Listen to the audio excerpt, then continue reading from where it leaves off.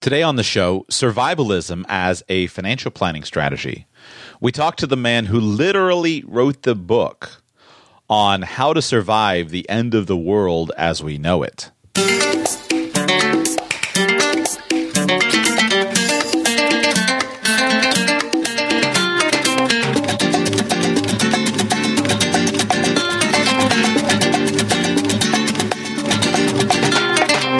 Welcome to the Radical Personal Finance Podcast. My name is Joshua Sheets, and today is Thursday, November 13, 2014.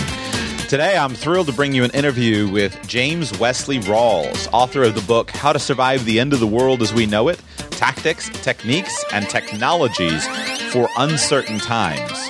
We're going to talk about financial planning through a survivalist lens.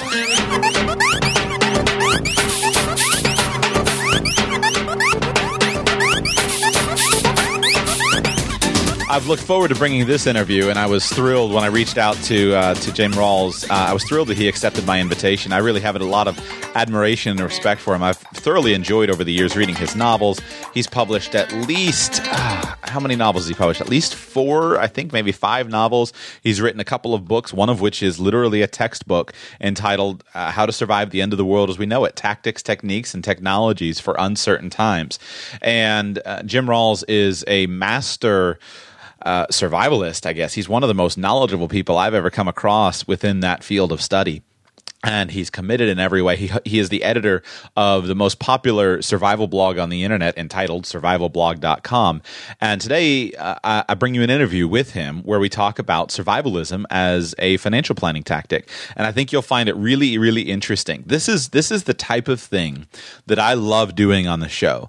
And this is the type of conversation, this is what I'm about, this is the type of conversation that is difficult to find in mainstream personal finance press. Oftentimes subjects like this, survivalism, disaster preparedness, things like that, are often I don't know. Just not a lot of people talk about them. Not a lot of people bring them up. But I find in most conversations, you have very careful thinking, rational people that have concerns. And so one of the things, so today, to give you an idea, today I bring you this interview with Jim Rawles, and that's going to be the last interview for this week. Tomorrow I'll be doing Q&A. So if you would like me to answer your show on your question on my Friday Q&A show, then call that in. But next week, I'm going to be releasing an interview on Tuesday with Tammy Strobel, who is the founder of author at Rowdy Kittens, and she is all about minimalism. And so what can we learn from the survivalist community, which is very much about having the things that you need in physical assets? And then what can we learn from a minimalist, a hardcore minimalist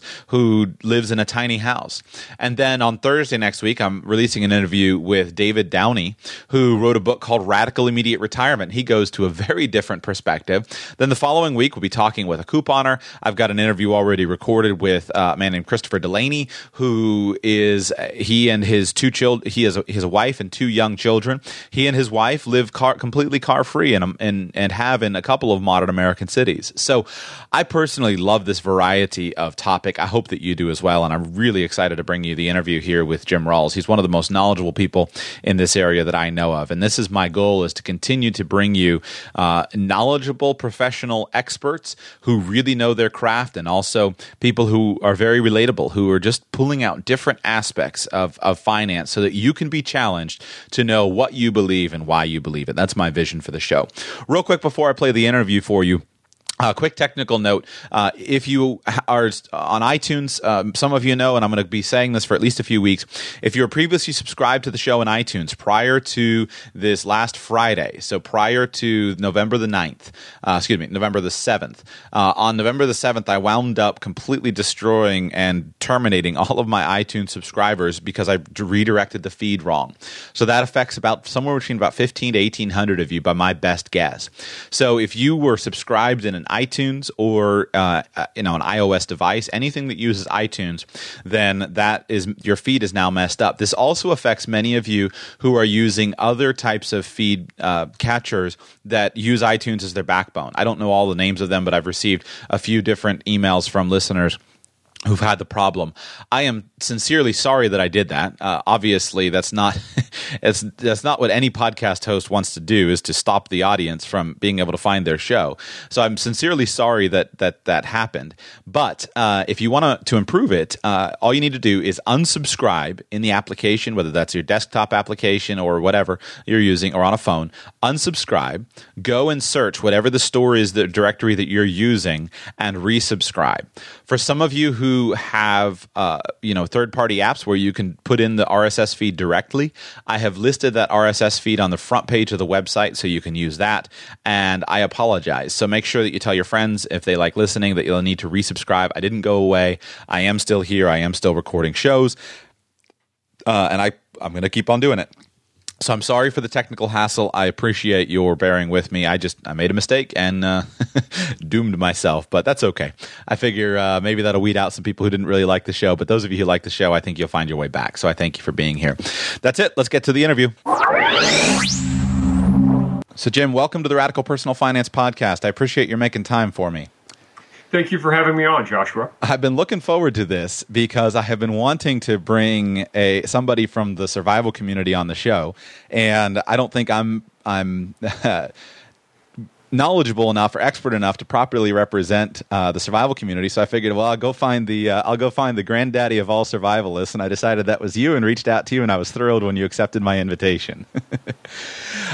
What I'd love to start with is, would you be willing to share a little bit about your personal background as a young man growing up, and how your views and ideas have evolved over time to the point where now you are in many ways a leader of the survivalist community? Okay. Well, I am a pretty ardent survivalist. I grew up in the bomb shelter era of the 1960s. And I also came from a pioneer family that came out west via covered wagon in the 1850s. And a lot of that mentality really never wore off in my family. We've always been very self-reliant, always been into gardening and cutting firewood and all that sort of thing. And part of my whole psyche, my whole mindset, came from my grandfather, who always told me, set aside at least 10% of everything you earn and you'll never go to the poorhouse. Mm-hmm. And my parents grew up in the 1930s in the Great Depression.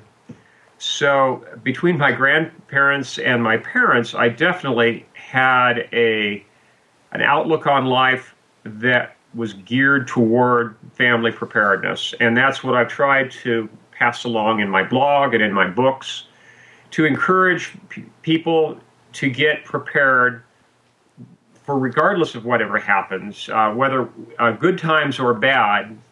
A lot of the advice that I give people has meaning.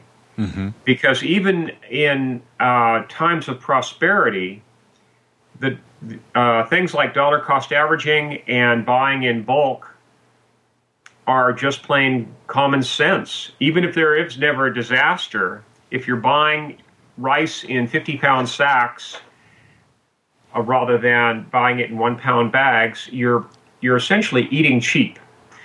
And by buying in bulk, you're saving a tremendous amount of money. And often you're eating more healthy things because you're not buying prepared packaged foods. You're buying bulk grains and more nutritious foods, mm-hmm. more wholesome foods. So there's multiple advantages.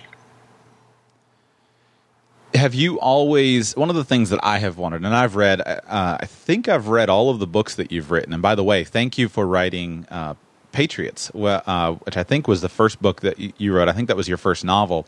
Yes. I wish I'd read it long before I did, because when I was a boy growing up, I always loved reading novels, but I couldn't stand how little detail authors would put into their novels. So when I was actually in 8th grade, I actually wrote an adventure novel for myself, and I put a remarkable amount of detail into it, the type of detail that I wanted to have. I remember I put 4 pages on the pickup truck that my hero and his brother drove, and described, the type of axles and the type of transfer case and the size of the tires and all of these things. And I did about a page and a half on their. I was a ham I got my ham license before I was a teenager, I think, and I put a page and a half on their radios in it. But it was I finished the book, but it was a total bust, and I never found a single author that appealed to that would actually put enough detail in until I read your book, Patriots. And I said, here's my kind of author. So thank you. Well, thank you, Joshua. Yeah, my novels have often been referred to as survival manuals dressed as fiction. Right. I try to squeeze a lot of practical, tactical tips into a adventure storyline. And I kind of have to strike a balance, though. I don't want to drag the story down with too much detail. But people often tell me that they end up reading my books twice, the first time through for fun and the second time through with a notepad and a yellow highlighter in their hand, taking notes. Right. And I've noticed you've changed over time. I actually prefer the writing style of Patriots, which is far more dense than your most recent. I just finished your newest novel, Liberators, and it's much more. I think Liberators and your newer novels are much more appealing to the mainstream as far as their literary skill. But I actually prefer the denser, thicker style of Patriots. So. So my question was going to be, you've been paying attention to this world for a long time, and one of the things I have often wondered is, how do you strike a balance between optimism and pessimism? Because it seems as though one of the consistent themes in reading your blog and consistent themes of when you're in the kind of the doomsday space, so to speak, is how do you are you an optimist? Are you a pessimist? Do you have any hope for the future being better than the past? How do you handle that personally? Well, ultimately, I'm an optimist for two reasons. One is I'm a Christian, and I know where I'm headed after I die. And secondarily, I'm an optimist because I think that there's a lot of hope for America, even though we've had some political and economic setbacks. In the long term, I think our constitutional government will be restored. I think our currency will be restored to a sound precious metals-backed currency, and in the long run, even though there might be a lot of chaos in the interim, I think that our government will be scaled back to the size that our founding fathers intended.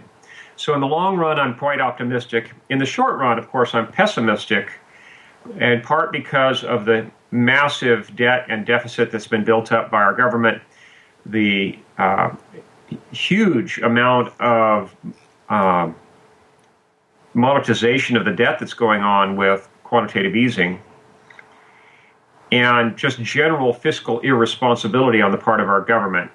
So even in the absence of natural disasters like solar flares or plagues or pandemics or whatever, I think that within the next decade, we're probably going to see a financial reckoning day that will pretty well destroy the U.S. dollar as a currency unit, and I've encouraged my readers to prepare accordingly.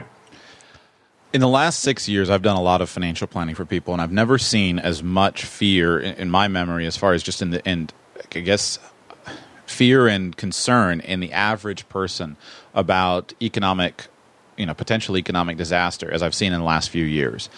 How would you, if you were encouraging somebody and trying to help somebody with their financial planning, and they're coming to you and saying, Jim, I'm really concerned about the short-term potential of the United States, where do you start in applying survivalist concepts to financial planning? Well, I guess the key concept, of course, is what I call a deep larder concept. It's what the author John Pugsley referred to as the alpha strategy, which you've discussed before in your show. Right. And that is basically to stock up things in depth so that you, have a survival stockpile that you can depend upon for your family of food and everything from cleaning supplies to fuel, medical supplies, that sort of thing. It's a stockpile for you, and it's also inflation insurance. Because if you look at the debt and deficit, I think at this point our government's only real escape will be through hyperinflation. And if you can foresee hyperinflation, you know that anything that you have that's invested in dollar-denominated assets is potentially at risk, and an excellent hedge is to invest in tangibles, things like specifically precious metals, common caliber ammunition, long-term storage food, and so on. I think that is a wise course of action. And if people do recognize the threat of hyperinflation on the horizon, it is the most logical way to proceed for American families. And except for someone who lives in a microscopic apartment, the average American family home has the storage space that's required to stock up with an alpha strategy. And I think it's a wise course. My emphasis, of course, I'm what they call a guns and groceries survivalist. So my emphasis is on first stocking up on beans, bullets, and Band-Aids. And then after you have a sufficient level of stocking for your family in those areas, then go ahead and invest a bit in precious metals. And my personal favorite is silver. With silver currently under $16 an ounce, I think it's an absolute bargain. Just don't make the mistake of buying big silver. You don't want to buy 100-ounce Engelhard bars, or God forbid, the larger bars that require an assay fee. You want small silver because the small coins are more readily recognizable and they're in a denomination that's appropriate for barter. You don't go bartering things with for things with a 100-ounce bar. It's like a Krugerrand. It's simply too compact a form of wealth for practical barter. Things like silver dimes and silver quarters or silver half dollars, or even something as large as a 1-ounce trade dollar like an American Eagle, are more practical for barter because that's the size of currency unit that you need for typical day-to-day transactions. For a loaf of bread, a gallon of milk, a gallon of gasoline, a gallon of kerosene, that's what you really want for barter. I have two different questions on that, and on precious metals in general would be the second question, but the first one is on barter. I really struggle with that concept because I cannot see I can't imagine in the current world that we live in where the average person, if you see these videos and I assume maybe you have, but you watch these videos sometimes that people in the precious metals community produce, where they go out and ask the average person on the street, how much is an ounce of gold worth? How much is this an ounce of silver worth? It's really hard for me to imagine any kind of scenario in a modern world where people would have any concept of using things like silver coins as barter. Is that actually something that you think is realistic, or is that more of just like, well, it's better to have this just in case it does happen? Well, I think that at the present time, where people are so dollar oriented, they don't have a really good concept of the inherent value of precious metals. But once the dollar suffers mass inflation or is wiped out, people will very quickly catch on to the real value of precious metals. And at that point, the key question will not be the exact market value, but rather the trustworthiness of those particular metals. And that's why I like circulated pre-1965 American silver coinage, dimes, quarters, and maybe half dollars. Because those are the most widely recognized in the States, they're going to be the most trusted, and they're the ones that have suffered the least counterfeiting. The Morgan silver dollars, for example, are very widely being copied and faked by, they're coming out of China right now. But to the best of my knowledge, the Chinese are not faking well-worn silver dimes and quarters. There's just no numismatic value in them, so they don't have any impetus to fake them. So I think that precious metals will indeed have a role in barter, but it will come fairly late in a disaster situation, because in a very short term, all people are going to be looking for in barter are going to be things like food and common caliber ammunition. So you should have those stocked up as well, of course. In fact, stock those first. After a few months, though, or maybe even only a few weeks, price equilibrium will be met very quickly. And even as the U.S. dollar is plummeting, people will recognize the value of a silver dime, a silver quarter, silver half dollar, and be able to recognize that in terms of its equivalence in other barter materials or for an hour or a day of a man's labor. The beauty of a free market is that prices find equilibrium very quickly. And unless there's artificial constraints on a commodity, the price finding mechanism of the free market is phenomenal.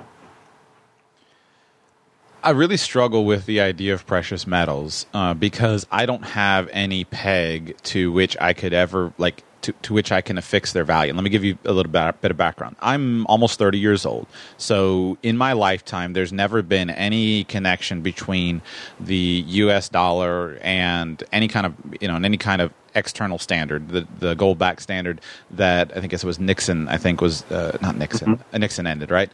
Yes. And so there's never any connection. And then I'm past the generations where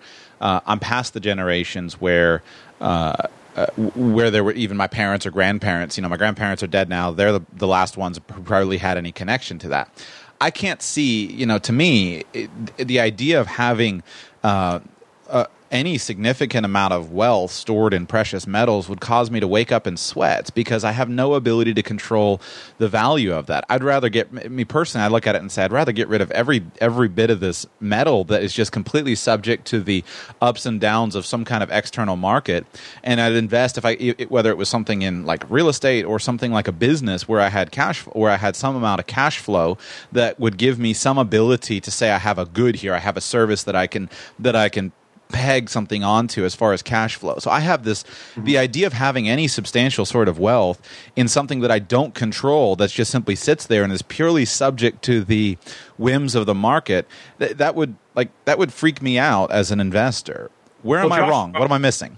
Yeah, no, I think you're right in part because let's face it, a precious metals investment is a non-productive investment. Right. It's just sitting there. It's not going to create a cash flow for you. And you are correct in that because the precious metals markets are relatively thin compared to equities, for example. Right. I mean, the total value of all of the gold in the world is probably only worth about maybe 1/10 of the value of the S&P. Mm-hmm. Okay, so it's a thin market, which means the price swings in it can be huge, and it's also a manipulated market because there's a lot of investors, institutional investors, that are shorting the market at any given time. And when you have the combination of a thin market and heavy manipulation, the price swings can be huge.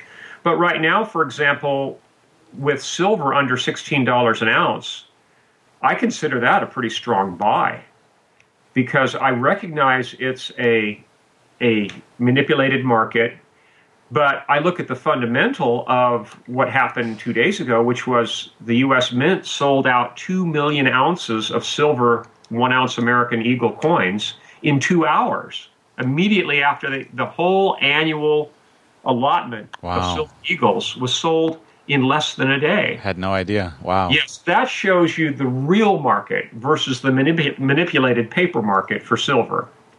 The inherent value of silver is always still there. Now, I am a big believer, again, in common caliber ammunition, storage food, and other things that can be bartered. I'm also a big believer in productive farmland. Mm-hmm. And if someone wants to hedge into real estate, I would say don't be buying suburban apartment blocks. Don't be buying suburban houses right now. Look for productive farmland in what's called a dryland farming region. There you can grow crops reliably just based on the annual rainfall. It doesn't require any additional irrigation. Mm-hmm. That's the place where I would be investing for both survival and for long-term productivity that's fairly drought resistant. I certainly wouldn't be buying farmland in California right now. They're in the middle of a drought that may go on another 5 years. Who knows? But if you look at dryland farming regions like the Moscow, Idaho area, for example, you really can't go wrong, because not only is the land itself a good investment, but if times get really bad, you could relocate there and either farm the land yourself or job it out to have someone else tenant farm it for you or contract farm it for you. But you would also, a lot of these dryland farming regions are in fairly remote areas that are well removed from major population centers. So it's a win-win. Not only do you have reliable crop production, but you also have an incredibly safe place to be in the event of urban chaos. If there's rioting and looting in the major cities, you're not going to want to be there. I would much rather be living on the outskirts of Moscow, Idaho, or Montpelier, Idaho, someplace like that with a very lightly populated farming region that'll be well insulated from any of that urban chaos. If you were, I assume you probably get this question a lot, but to an average, so I enjoy reading. I have enjoyed your novels, and I assume that you've employed, some amount of literary license to make them especially entertaining. If we had a yes, I have. For the sake of drama, for example, I show people making some very bad decisions, and that's partly literary license for the sake of drama to show the implications of those bad decisions. But go ahead. Right. So, and I think that's as it should be. It'd be pretty boring to watch a movie of a normal person's life, but an author or a creator needs to spice something up. But where I always struggle with even some of the advice that you give when you talk about when this happens is I can't conceive of how I can't conceive of any events that would actually be likely that would lead to the type of mass, region-wide, nationwide violence, scarcity, shortage that would affect it on a large scale. It makes sense to me on a local scale. It makes sense to me even on perhaps a regional scale, but I can't conceive of it on a larger national scale. So, go ahead. Josh, let me illustrate a couple of potential situations that could bring down the national power grids, and the lack of that grid power could cause massive social upheaval. One would be an X-class solar flare, and that would fry transformers all up and down the systems of all the major power-producing networks. There's actually 3 American power grids, an Eastern grid, a Western grid, and a Texas grid. Mm-hmm. If we had an X-class solar flare, it could take down the power grids for months or even years. And the lack of grid power would be absolutely devastating to our society because we're so dependent on grid power for so many things. Mm-hmm. Our telecommunications, our computerized reordering systems for inventory control. We use Kanban, just-in-time inventory control. The routing for major transportation systems like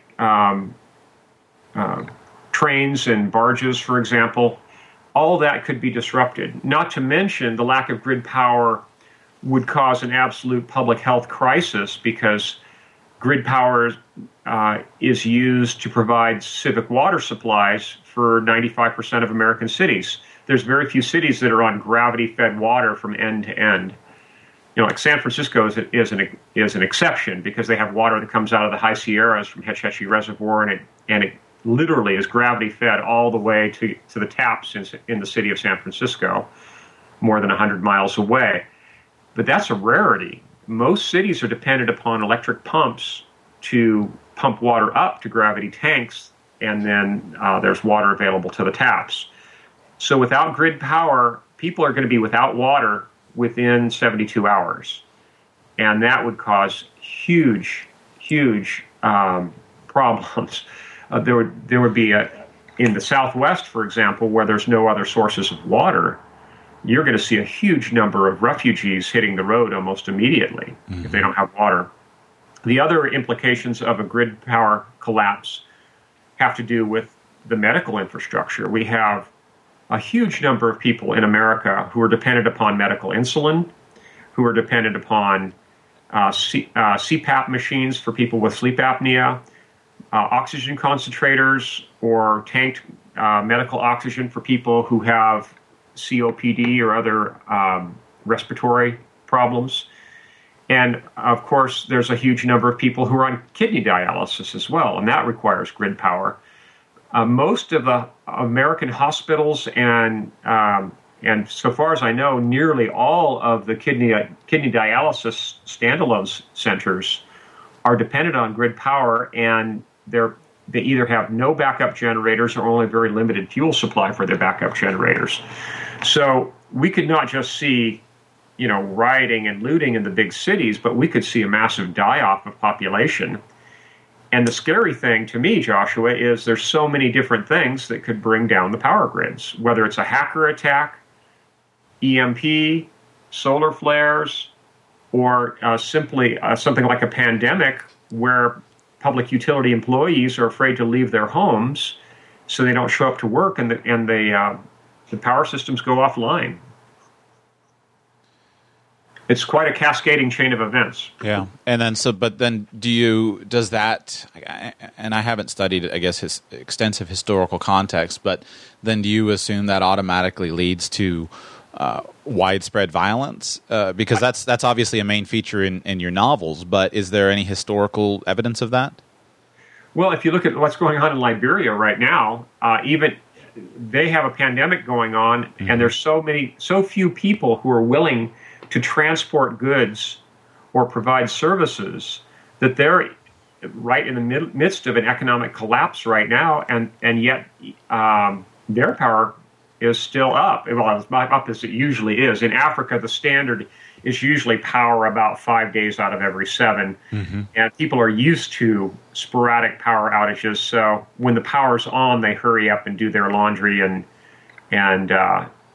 pump water and do everything else they do with grid power. Here in the States, people are incredibly complacent and incredibly dependent on grid power.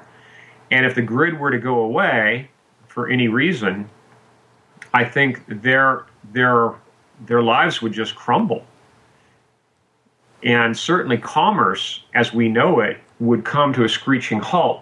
Just look at the architecture that we've had for the last 30 years in the United States. Mm-hmm. Most retail architecture is all built around these big boxes. It's concrete slab tilt-up architecture, which has very few, if any, windows, and the few windows that are there can't be opened. So in the southern half of the United States, you're going to have giant sweat boxes, and in the northern half of the United States, you're going to have giant refrigerators or freezers. You can't do business in a dark cave. And, of course, modern retail is all built around modern restocking systems, inventory control, and point of purchase, credit card transactions. It's conceivable that businesses, small businesses, could convert back to a manual cash box type till, but most major retailers are just simply going to have to shut their doors. Yeah. Or more likely, the doors will be opened for them by crowds of looters. Yeah, it makes sense to me. I live in West Palm Beach, Florida, and it would be uninhabitable down here with the majority of buildings without air conditioning, and it would just simply, our entire society and infrastructure is built upon having air conditioning. Mm-hmm. If you were I can get basically halfway there. Maybe it's my own personal normalcy bias. Maybe it's I don't want to accept it. It's possible. I don't know. Maybe as time goes on, I struggle with this because I think of myself. Have you ever read a book called The Rational Optimist by a man named Matt Ridley? No, I haven't. Okay, so major premise of the book is that we're living in a time that throughout history is better than any time else throughout history, and that as measured by standard of living, quality of life on just about every metric, whether it's general, the amount of money we have, the accessibility of entertainment, health, exactly. Yeah, I generally agree with that. We are living in the best of times, but unfortunately, my view of it is what we're doing is breeding a whole generation of people who are incompetent, know-nothings with no practical skills, and that if any of that modern infrastructure were taken away, they would be helpless. Right. And that makes sense to me. So there's this constant, because I come from the traditional financial planning world, there's this need in financial planning to be optimistic. And I consider myself a rational optimist in the long term. However, I have been involved in enough, I'm from Florida, we've been through hurricanes, there are wars all around the world, you watch these things. And so I think, how can I help my clients prepare for these things? And I think just because in the long term, I expect freedom to grow massively over the long term, I see it happening now, but that doesn't mean that in the short term there's not going to be greater oppression as freedom generally grows with the access to information. So I struggle with how to integrate these two things together. And I get a lot of questions on the show from young men, young women, people trying to say, how do I plan my finances so that I can be financially independent? That's a major theme that we talk about on the show here. And I think that some of the concepts from survivalism have a real benefit, because if I had $30 million, and I would imagine, because I know you do some consulting, I would imagine I can't see why anybody wouldn't want to have a safe place somewhere with a well-stocked bunker, with a well thought out plan. That would just seem to me to be like, why wouldn't you want that? But that's a little more daunting for somebody with middle class income, middle class scenario, where there's all these things pulling at the money to say, how I can't get to the bunker, so why even start? If you were giving advice to a young person like me, 30 years old, young family, middle class lifestyle, would you take it in a staged approach, in a stepped approach? Would you? How would you recommend I think through that to build more resilience into my lifestyle? Well, you definitely want more resilience, and I think a staged or phased approach is ideal.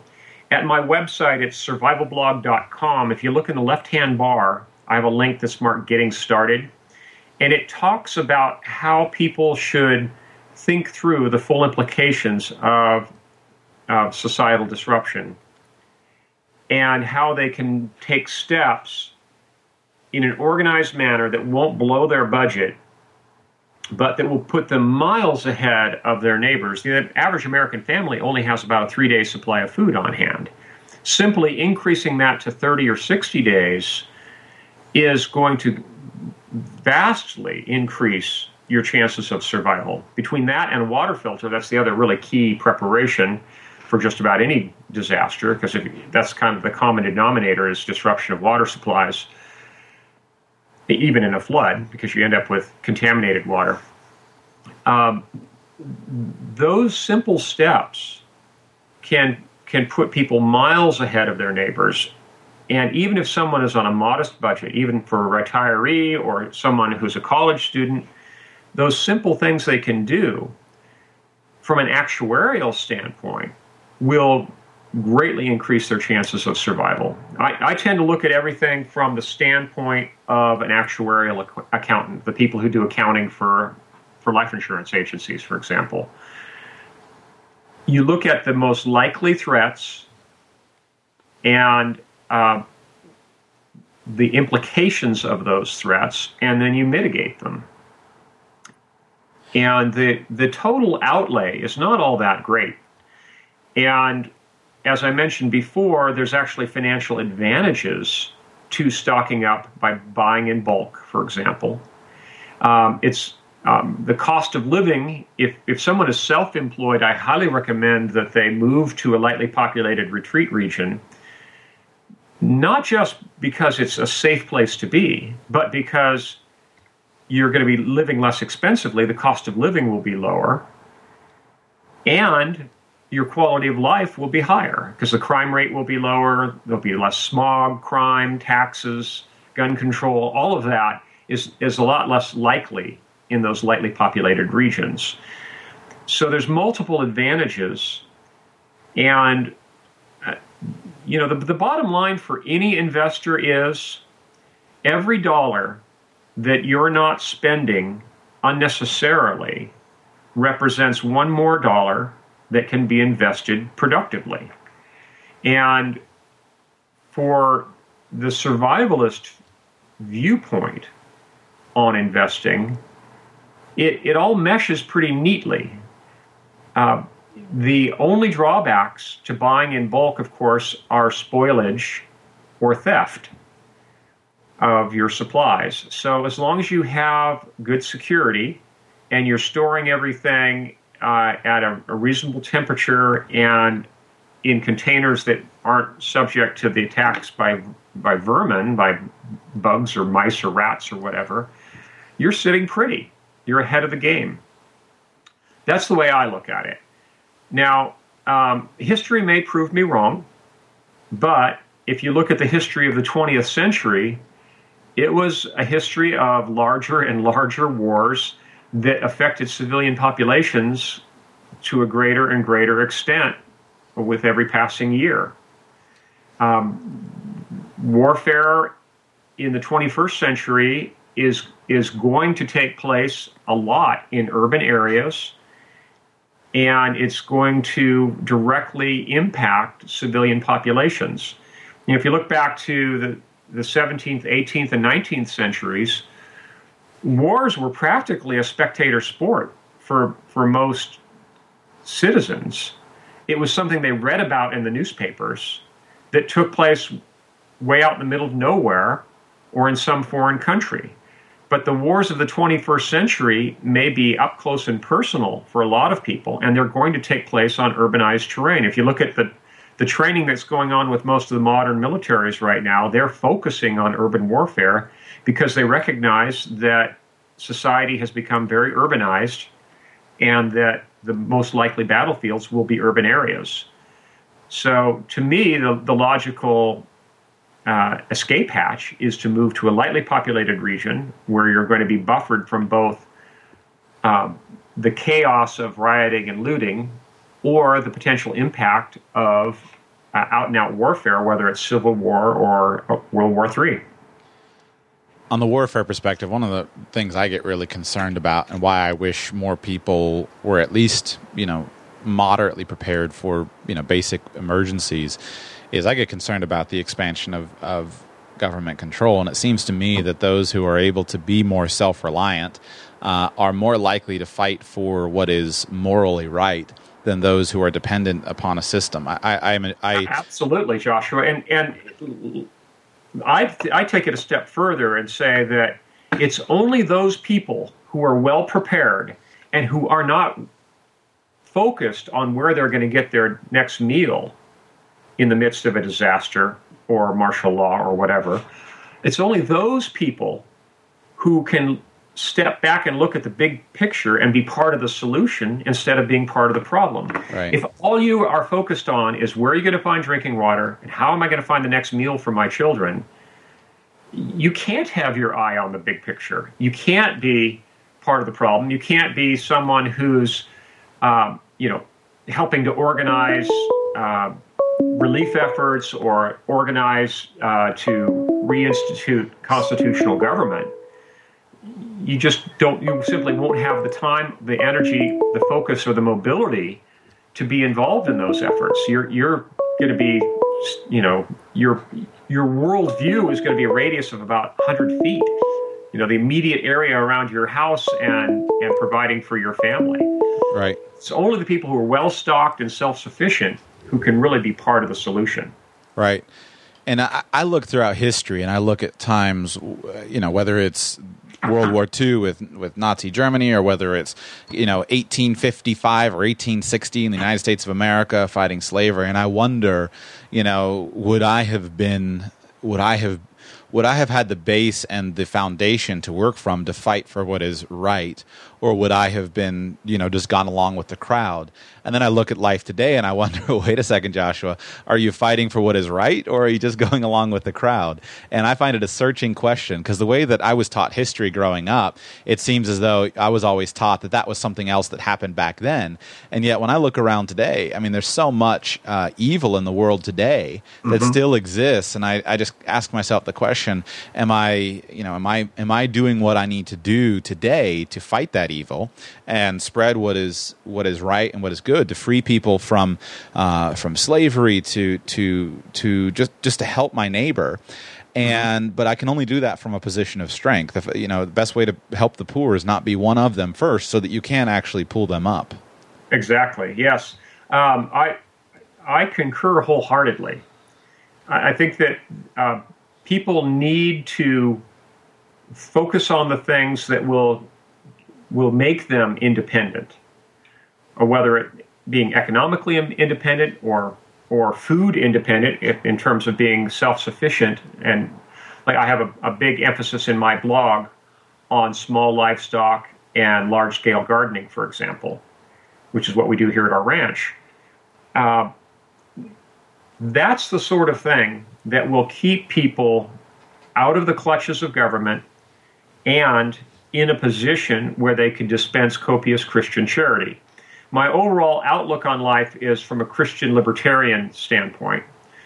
I'm a libertarian in that I don't believe in interfering in other people's business, but I also have the moral background as a Christian to recognize what is truly right and wrong. I just don't think it's the role of government to try to do anything more than penalize things like rape, theft, and arson, for example. That's where I draw the line. I think everything else should be a matter of Christian conscience, and I would much rather see people socially shunned rather than have an enormous government bureaucracy and infrastructure that's in effect enslaving us right now, because in the quest for the war on drugs or the war on terror or whatever, people are sacrificing their individual liberty to a huge extent, more than most people even recognize. People are still saying, oh, it's a free country. Well, is it? I really don't think so. So as a Christian libertarian, I think it is not at all mutually exclusive with survivalism. It's certainly not mutually exclusive with a preparedness outlook that involves privately owned firearms, for example, which I'm a big believer in. It squares very nicely with the whole concept of reducing the size of government, increasing individual liberty, and increasing self-reliance. We've spent the last 60 years in this country essentially creating an enormous welfare class that's incredibly dependent on government. My goal is to see that reversed and to see more individual responsibility, more self-sufficiency, and more self-reliance, so that people don't even have to think about looking to the government for handouts. Because in the final analysis, when someone is taking a handout from the government, what they're really doing is they're asking the government to forcibly take money out of my wallet and give it to them. I would much rather look at charity from a Christian standpoint, which is voluntary charity. And if it weren't for the fact that I'm being taxed about 30% of my income, I think I would be able to tithe much more heavily to my church.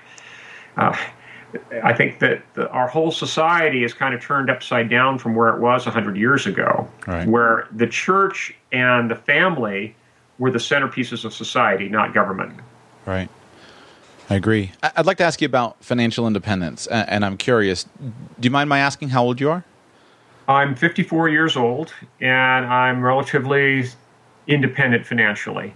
If you were, that was going to be my question. If you were cut off, whether through a dramatic external event or whether you just chose to to withdraw from the system.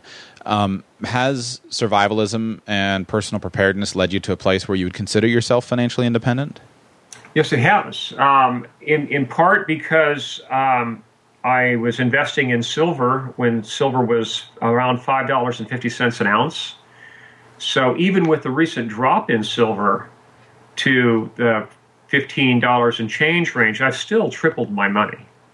And I think that as time goes on and we see silver again reach equilibrium in a real-world valuation, silver is probably going to be somewhere north of $75 an ounce by the time all is said and done. And I'm talking within the next 5 to 10 years.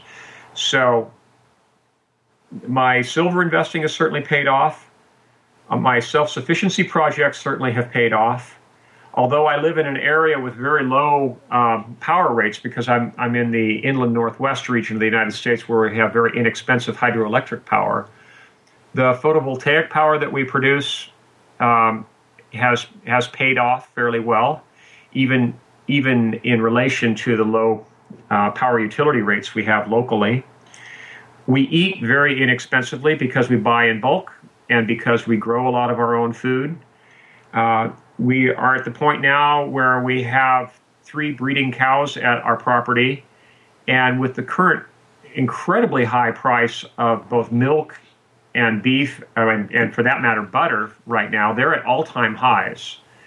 So our breeding stock is worth a pretty penny right now, especially people are looking for what are called hand-milked cows rather than typical mega farm type cows that are used to just being herded in and mechanically milked.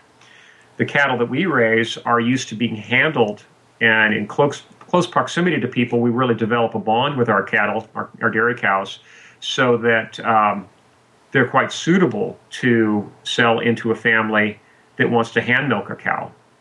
So I think our breeding stock has certainly paid off well. And the other thing that I stocked up on very heavily was firearms and ammunition. And in the last couple of years, there were huge shortages of both. And I was able to parlay some of my investments in ammunition, for example, back into cash for other investing. And I made a huge profit.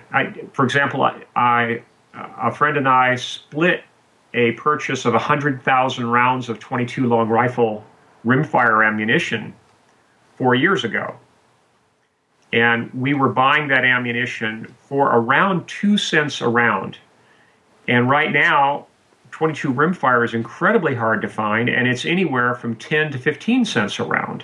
Wow. We'll do the math on that. Wow. We're sitting pretty right now. So I think that the survivalist approach to investing is one that has multiple advantages.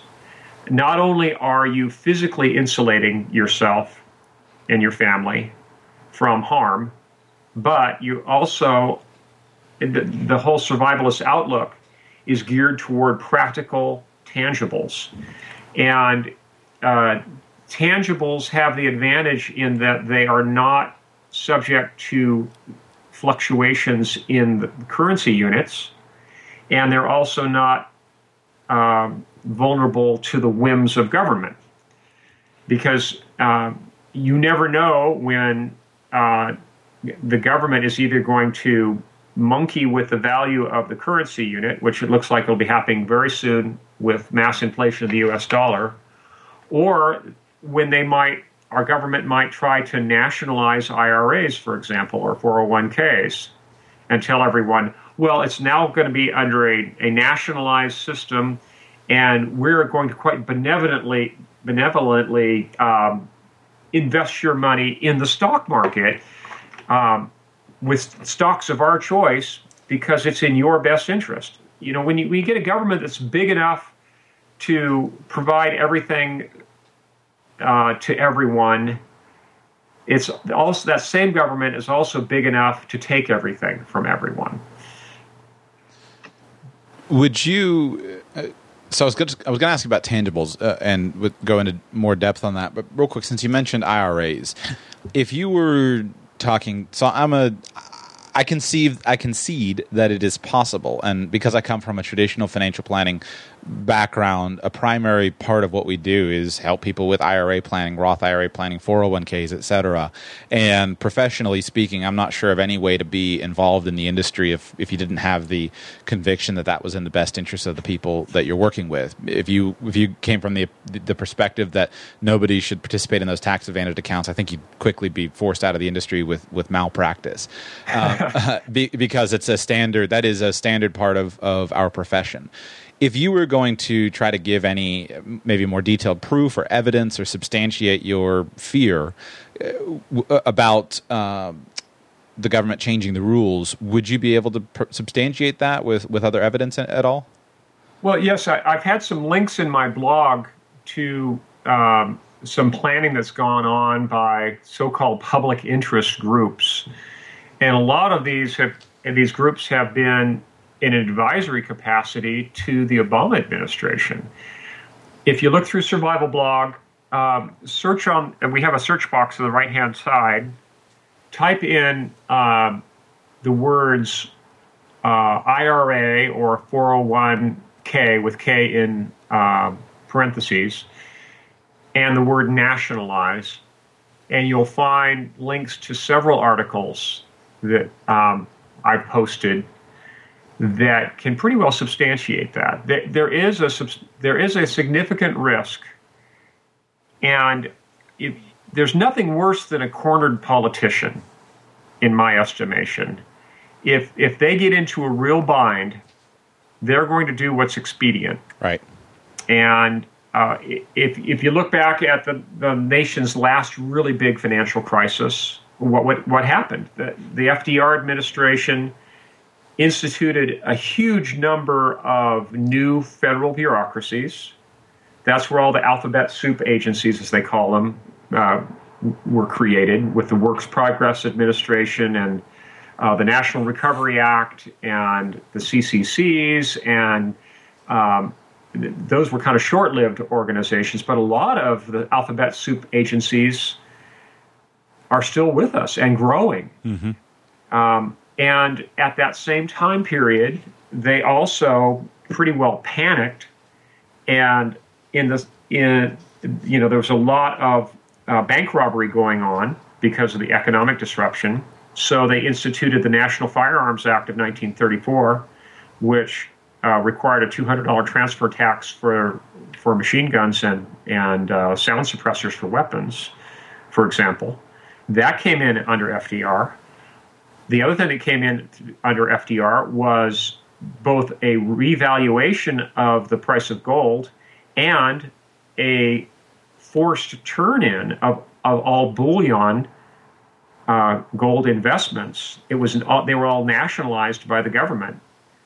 In fact, they nationalized it all at, $15 an ounce. And then once they had everyone's gold, they repegged the price of gold to $28 an ounce. That was a neat trick. So, again, there's nothing worse than a cornered politician, and never underestimate the ability of politicians to overreact to a situation, and don't get caught at the confluence of a crisis and public policy. Right. Because let's face it, it's not the politicians that suffer, it's not the banksters that suffer, it's your average, everyday, wage-earning American that suffers in these kind of crises. We're the ones who pay, either in a form of higher taxes or greater regulation, greater control. The real winners are the banking establishment and the politicians. Mm-hmm. And the survivalist outlook on investing that I mentioned previously is the best way to insulate yourself from the vagaries of political change and administration of government via crisis, or government by emergency, as Dr. Gary North calls it. Yeah, it's really, man, I tell you, as a young man, it's so tough to weed through this type of analysis, because it's so hard for me to gain historical perspective, because in my living memory, it's hard to trace major changes in law. But yet, go ahead. Well, I'm just one generation older, but my parents grew up in the Great Depression. Mm-hmm. And one of the things that I was given just before I went off to college was a U.S. $10 gold piece that our family refused to turn in the 1934 gold confiscation. It was kind of passed on as a family heirloom. Mm-hmm. My parents grew up during that time period, and those memories were still fairly fresh to them. And they definitely inculcated me as in terms of just how important it is to be able to feed your family. Right. Literally. I mean, there literally was mass starvation in the United States. Most people don't realize, but there were somewhere between 2 million and 10 million deaths in the 1930s that were attributable to the Depression. Wow. People simply were starving to death. It was that's how hard the times were. But, a lot of people look back kind of nostalgically on the 1930s, watching TV shows like The Waltons. Well, the Waltons were the survivalists. They were the ones living out in the country, right, and raising pigs and having a big garden, and not being dependent on government. Your average Americans that were in the big cities or the suburbs really suffered in the Great Depression, and if someone was out of their job, they were out of luck, and they were either forced into some sort of assistance or had to depend on their country cousins. And Joshua, that brings me back to one other very important point, and that is, here we are on the cusp of another possible depression, mm-hmm. and this one I think will be inflationary rather than deflationary triggered when it happens. But consider this. In the Depression of the 1930s, still fully 30% of the American population was actively engaged in farming, ranching, or fishing. That meant that most people had country cousins that they could depend on for produce and for meat. Well, now we have a situation where literally 99% of the population is being fed by just 1% of the population. Right. That's how many people are actively involved in farming, ranching, or fishing right now. Only 1% of the population. So even if we were to have a depression that was an exact duplicate of the depression of the 1930s, I don't think it would be very survivable. We have very long chains of supply, and most people don't have country cousins. Let's face it. Right. And we also have a society that's much less civil than it was in the 1930s. If you think John Dillinger was bad, just do a repeat of the 1930s now, and I think we would see a crime rate that is absolutely off the scale. And it won't be bank robberies, it'll be home invasion robberies. Right. And I would say even those of us who do have country cousins. So, for example, I have cousins. I live in Florida, but I have cousins in Wyoming now. They moved to Nebraska. They're right on the corner, right on the line between Wyoming and Nebraska. But the farming and ranching operation that they have is large-scale corn, some wheat, and a cattle feedlot, and a small sheep feedlot as well. That doesn't necessarily lend itself to the same type of ongoing. It's not quite as easy to. It's probably better than not having any food, but that's not exactly the type of food that you can eat every single day, as perhaps a more integrated farm would have been back in the 1930s. Right. In the 1930s, a lot of the farming that was going on is what's called truck farming, where just one farm might produce 10 or 12 different crops. Well, right now, modern American agriculture is geared toward a number of things. One is dependence on grid power and electrically pumped irrigation. Secondarily, it's all geared toward monoculture, which is one crop per farm. And thirdly, it's all very intensively geared toward both pesticides and herbicides. It will not be an easy transition for those farms to revert to 1930s style farming. There's going to be a steep learning curve, and the productivity is going to drop off tremendously if that kind of transition has to take place. Right. I have 3 more quick questions for you. We're right at an hour. Do you have time for 3 of them, or do I need to pick one of them?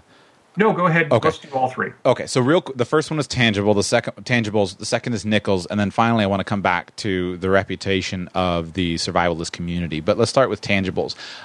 You mentioned earlier your investments in 22 long rifle ammunition, and so I've looked at this, and I've always thought it would be interesting. And one of the things I'm intrigued with is how you can find these little inefficient markets, whether it's in classic Rolex watches, or you seem to have this just incredibly deep knowledge of like all these weird firearm magazine, what's this type of magazine, these are super valuable, and you get them at $3 a pop, and then three years later it's they're $20 a pop, and so like you seem to have this depth of knowledge. And I even look right now, I mean, you look around the firearm marketplace, and it seems to me like you can go pick up, what was it, 2 years ago, an AR-15 was going to cost you I don't know how many thousands of dollars, and today, I mean, the price has just plummeted. So I wonder, as have the stripped receivers. Right now, you can buy a stripped AR-15 receiver for $49.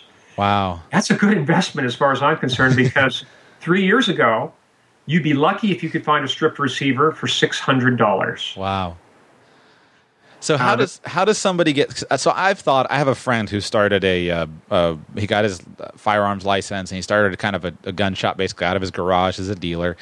He wound up wind up being very profitable for him. But I've thought about this as a way to compound benefits. Is that if I were to set up a firearms dealer, get a dealer license and start dealing firearms, well then I can take advantage of having a business that's something that I'm interested in and that I enjoy, and I can compound the benefits of the business tax code with potentially having an investment portfolio that perhaps I could apply a little bit of skill to, and then you always have it under your control. How does somebody go about getting knowledgeable about that kind of thing, though? Is that even a realistic scenario? Oh, no, it is quite realistic, although I generally recommend that people opt for either firearms accessories or for federally exempt pre-1899 antique firearms, cartridge guns, that don't require a federal firearms license, because I don't like the entanglements of a federal firearms license. And part of it is the BATF can come and inspect your inventory whenever they want. Accepting a license like that really makes you kind of vulnerable and then raises your profile. So the realist in me tells me that people should either be involved with just firearms accessories or parts, or pre-1899 antique firearms they're not even considered firearms under the law. They're considered just antiques. And even though these guns shoot cartridges rather than their muzzle loading, they're still quite effective guns. I wrote an FAQ on that subject, and if you go to the FAQ button at survivalblog.com and then click on the pre-1899 firearms FAQ, that explains it. But generally, I would recommend that if someone wants to start a home-based business, something that's firearms related might be a good idea, although currently we're in a down cycle. So we're more in the acquisition mode right now because prices are falling. I like buying into falling markets to buy inventory and then selling into rising markets. So if someone has a steady income from another job, this would be a good time to start stocking up a home-based, firearms-oriented business, but don't expect really strong sales for the next couple of years. But the pendulum will swing backwards, and you never know when there'll be a highly publicized event that could cause new legislation, especially at the state and local level. Federally, we seem to be fairly well secure, since we just got a Republican majority in both the Senate and the House. But I think this would be a good business for people to consider. In terms of the knowledge base, take full advantage of some of the standard references that are out there. Of course, there's a lot on the internet, like the FAQ I just mentioned that I wrote, but one excellent book is called Flaterman's Guide to Antique Firearms and Their Values. For modern guns, there's a book, a standard reference that's called the Blue Book of Blue Book of Firearms, and it's published annually. That way you can buy intelligently, and it'll give you all the details on all the model variations and what to look for and what to look out for. A lot of it, though, comes with experience. I recommend that people spend a lot of time at gun shows and just spend a lot of time talking with the dealers and picking up knowledge about particular brands of firearms, their collectability, the things to look for in terms of desirable features. Learn very carefully how to judge the condition of firearms. If you're not carrying around a bore inspection light in your pocket at a gun show, you're a fool. You really need to know how to peer down the bore of a firearm and judge its condition. And just like with any other collectible, condition is everything. Whether you're talking about antique books or antique guns, it's all about condition. And everybody wants the be-all and end-all is what they call mint condition.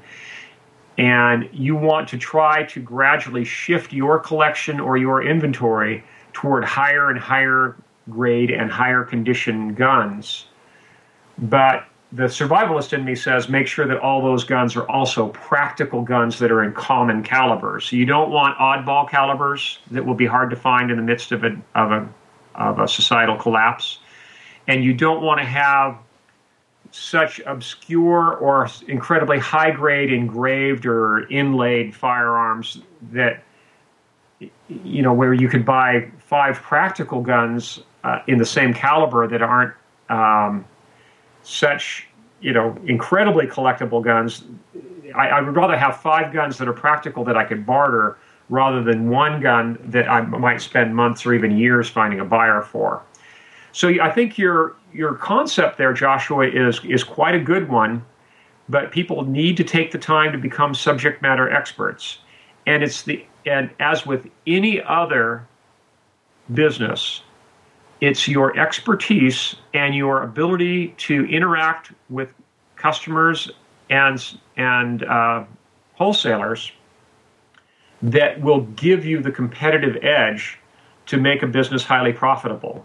If you are a know-nothing, you are going to profit nothing. Right. The thing I think is cool about guns, I remember years ago when I was much younger, and I was always trained from the perspective that owning precious metals is stupid. And then one day I had a guy that said, laid out the argument for gold and silver as compared to how much it cost for, I don't remember any number, I can't do the numbers off the top of my head, but how much it cost to buy my grandfather in 1940, how much would it have cost him to buy a Colt 1911? And then today in 2014, how much would it cost to buy a Colt 1911? And then to price that in terms of silver. Versus paper dollars. Right. Yes. And it's remarkably consistent. Yes. In fact, there's been several measures like that done. One that's often cited is the price of a fine tailored men's suit. Mm-hmm. That's been right around 1 ounce of gold ever since the 1850s. Really? Yeah. You could walk into a men's shop and get a tailored suit of clothes for one $20 gold piece. Wow. Which is about 1 ounce of gold. And right now, if you go into a men's shop, it's probably going to cost you about $1,200 for a nice suit. Mm-hmm. Well, guess what what 1 ounce of gold is? Right. So some things really are timeless. It's not gold that's gone up. It's dollars that have gone down. And if you look on the internet, there's a number of web pages that have these really interesting calculators that show the real value of the dollar since 1917, for example, or 1914, with the advent of the personal income tax. It's really remarkable to see the robbery that's gone on in slow motion through gradual inflation in this country. Most Americans do not realize that they're gradually being robbed year after year of their savings through inflation. And that's one of the huge advantages of precious metals and other tangibles, is that you're sheltering yourself from the ravages of inflation. And right now, those ravages are fairly gradual, but still quite stark, in that we've lost 95% of the purchasing power of the dollar since 1914. But just wait for mass inflation. Then the advantages of tangibles and precious metals will be profound. But I have to point out that the investor in me comes back to that now and says, yeah, but if I'd sold the 1911 in 1940 and bought and invested that same amount of money into shares of some excellent companies of America and the world, I could outfit my entire battery of firearms today instead of only replacing the one 1911. It's all relative, and like any other portfolio, it requires balance. Right. I do not recommend investing entirely in farmland or entirely in precious metals or entirely in firearms or entirely in equities. Right. Balance is where your real protection comes in, because no one can fully predict the future. But by having some significant hedges like tangibles, like precious metals, you're at least buying yourself some fire insurance. And here I'm talking fire insurance on the dollar itself. Mm-hmm. Right. Second question on my list is you. I can't remember if it was first on your page or whether it was somewhere else referenced, but you have, at least in the past, been a proponent of purchasing nickels as Yes. a guaranteed investment, essentially. Could you explain the concept behind that, the advantages of it, Sure. and then also the disadvantages of that strategy? Yes. Well, like precious metals investing, it's a fairly non-productive asset in that you have to have the nickels in your possession, which means you can't be lending them out or investing that money in stocks, for example, to produce dividends. Or in the case of someone like me who raises livestock, the money I invest in livestock breeds. Okay. Right, it multiplies. You have a pile of nickels, it's not breeding, and it's not producing interest, and it's not producing dividends. That's the drawbacks. And also they're pretty bulky. So there is the risk of theft, although it'd have to be a burglar with a really strong back. I have $5,000 face value in nickels sitting in boxes right now in a walk-in vault, and it weighs, over 2,000 pounds. Wow. It's a pile that's about 3 feet high, about a foot deep, and 6 feet wide. So they're fairly bulky, very heavy. But here's the advantages. A nickel can still be spent as a nickel. So the downside risk is minimal. It's like the downside risk is essentially the same risk as paper dollars. Mm-hmm. The upside risk, upside potential is huge, because right now it's costing the U.S. Mint 9 cents to produce each nickel. There's about 8 cents worth of copper and nickel. Just for your listeners that aren't familiar, U.S. nickels, ever since the end of World War II, have been produced with 75% copper and 25% nickel, all the way up to today's nickels. So because of gradual inflation, all the larger denomination coins have already gone way past, the ones that were produced in silver went way past their base metals value. Their base metal value far exceeded their paper dollar value because of gradual inflation. And that's why they had to do away with silver dimes, quarters, and half dollars in 1964, because they were starting to be pulled out of circulation by the general public as quickly as they were minted, right? Because inflation had destroyed the value of the dollar. So the same kind of situation now exists with nickels, and to a lesser extent with pennies, but they're even more bulky and even heavier. Right now, it costs the government 9 cents to produce each nickel. Its base metal value is about 8 cents. Now, currently, it is illegal to melt down pennies or nickels to recover their base metals, because the government the government hates competition. So And they don't want to have one of those emperor's new clothes moments because if they were to legalize that, people would start melting them down, and there would be no pennies or nickels left in circulation. They'd be gone. Right.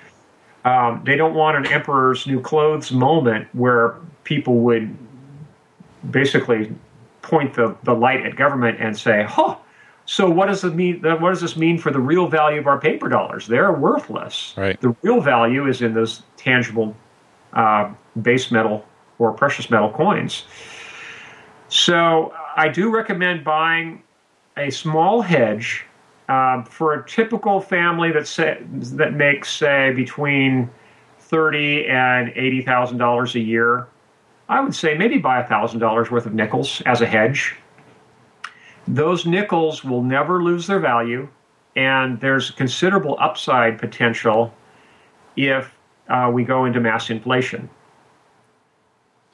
Right, and once they're legal, and at some point, once they've been driven from circulation, well, the government will do the same thing they did with the silver coins, and that is to legalize their melting for their melt value. And at that point, they will become a true commodity. And just like a $1,000 face value bag of silver, which only weighs 55 pounds, a standard box of nickels, a 100-roll box, which has $200 face value, because each roll of nickels is a $2 roll face value, each of those boxes will become a commodity. And they'll eventually be sold at a multiplier of their face value. Right now, they're even with a weak commodities market, their melt value is around 8 cents per nickel. I can foresee the time when a nickel will be worth 2 times, 3 times, 4 times its face value, and they'll be traded as such as a commodity. The thing I love about the idea of the nickels, and it's one of those things that until you look at it, you think, but what I love about it is the way to stack benefits in a transaction like that. And I have not done it because I don't know where I would put a pile of boxes filled with nickels at the moment. But I might. You never know. I'm not sure. I've thought about it, because when you have a guaranteed floor, you have cash. And let's say that you're always going to keep some amount of cash. So my wife and I always keep currency available. You never know when you need currency, and you can get great deals if you can just pull $100 bills out of your pocket and get substantial discounts on items that you're buying, or you may need it for various reasons. So the cool thing about it is it's one of those things where there's a built-in upside and there's limited downside. And the downside that it is theoretically, I guess, if you bought $1,000 worth of nickels, you have to find a place to put them, and which may or may not be feasible depending on your situation. If I were living in an RV, there's not a chance I would do it. But if you have a secure closet somewhere that you could do it, there's no reason not to. And then the only downside would be, well, I guess I would have to turn that into money if I, into paper currency, right? And you could, I guess. I've never done the transaction, but I guess you could walk into a bank or into a few banks and turn it into $100 bills. They'd probably look at you a little weird, but they do the transaction? It happens all the time. And in fact, there's a lot of people who do what's called coin roll hunting, looking for silver half dollars in circulation. And they go repeatedly to banks and say, I want $100 worth of half dollars. And they take those half dollars home and they search through, looking through them for the silver dollars that were minted between 1965 and 1970 that are 40% silver, the transitional silver half dollars. Right. But then they regularly go back to the bank and turn them back in. And there's a couple of different ways you can do that. You can either take it to the bank, or there's these machines called Coinstar machines. Normally they charge a fee. It's I think they get like a 10% premium for counting your coins, and they turn them back into the bank. Mm-hmm. But what's not very well known is Coinstar also has an option where they will give you full face value for the coins in the form of an Amazon gift card. So you could use those Amazon gift cards just like cash, right? Or to buy what you want, mail order, or give them as gifts or trade those cards to someone in lieu of cash. So that way you're not going to have to pay to turn those nickels back in. So yes, you're right. The downside risk is absolutely minimal. Right. There's also one other advantage of nickels that I've never seen publicized elsewhere outside of my blog, and that is that in the event that there's a collapse of the U.S. dollar because of mass inflation, there will be a reversion to silver coinage. But the value of those silver coins will be so high that there'll be some need for smaller change. If a 10-cent pre-1965 silver dime will buy you 2 or 3 loaves of bread, how are you going to make change? Right. And I think that's where nickels might come in, because I think the nickels may become the new pennies or centimes or whatever, where people will ignore the 5-cent face value of the nickel, and they'll just think of it as copper and nickel value and say, oh, yeah, well, let's arbitrarily say that 200 of those would equal the value of a silver quarter, or 300 of those might represent, or 400 of those might represent the value of a 1-ounce silver American Eagle round. So I think they may turn out to be quite useful for making change in a barter environment. Yeah, it's possible. I can't imagine it, but I guess it's possible. Throughout history, I mean, it certainly seems that throughout history there has been the buyer trimetallic working of money. It's just so hard for me to fathom.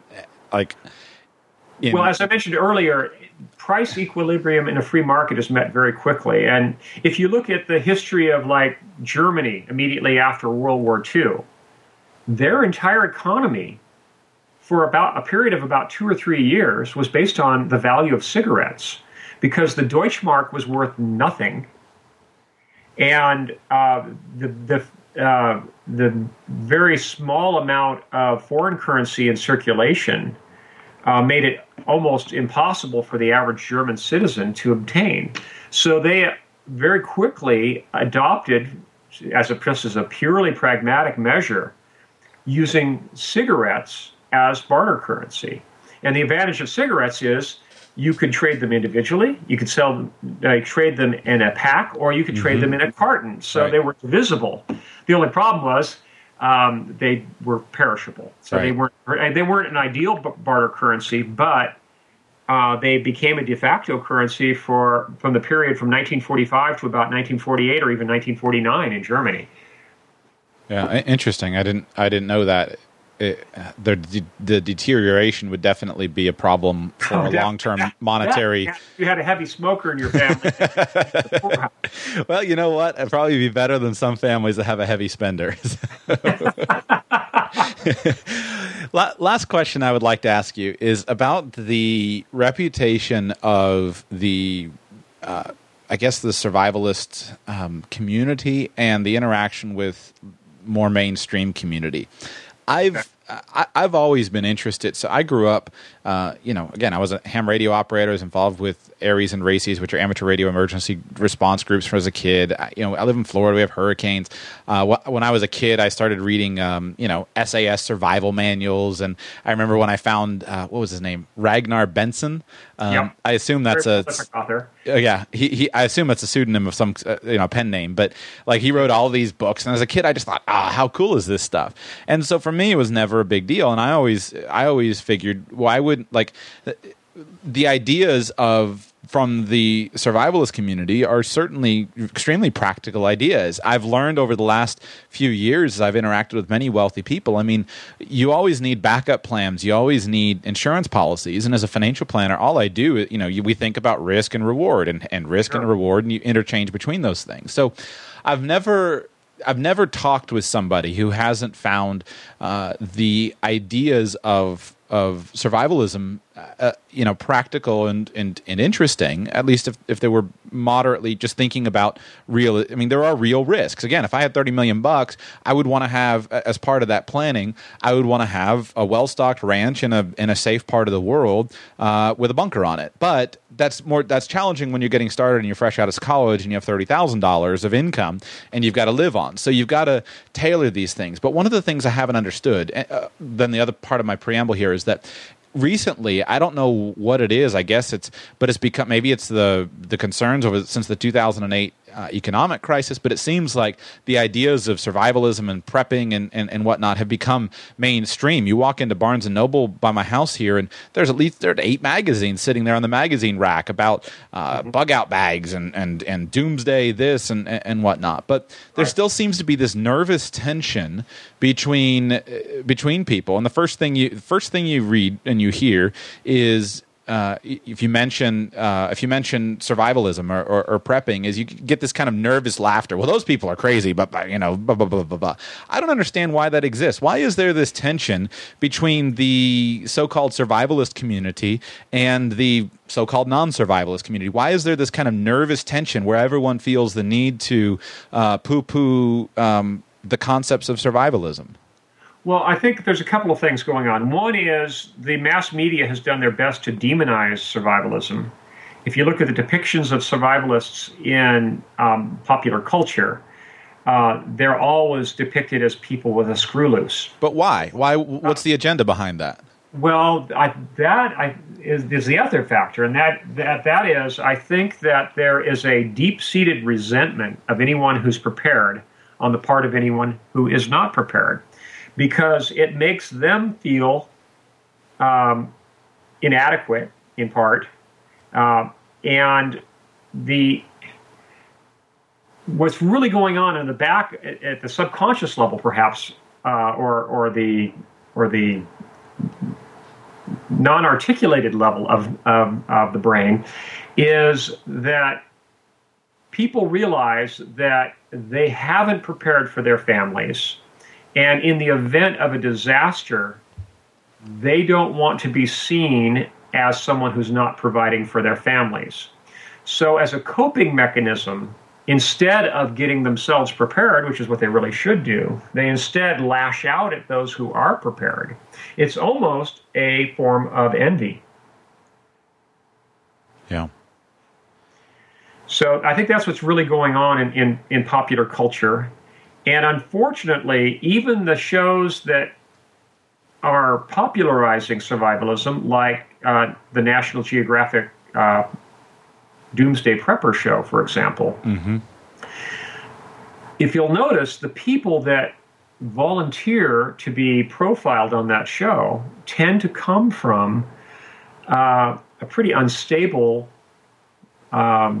school of survivalism, in that they either want to promote a product or they are some sort of exhibitionist. I mean, what prepper in his right mind would mention his name and his location if he's well stocked? Yeah, it's the last thing I'd want to do. I mean, obviously you're putting yourself on some biker gang shopping list for the next depression. So obviously the people who have volunteered and have put themselves in the limelight do not represent the majority of American preppers. I think they're picking out publicity hounds, people who are really looking for publicity, and I really have my doubts about their real motivations. So they're not getting a good cross section at all.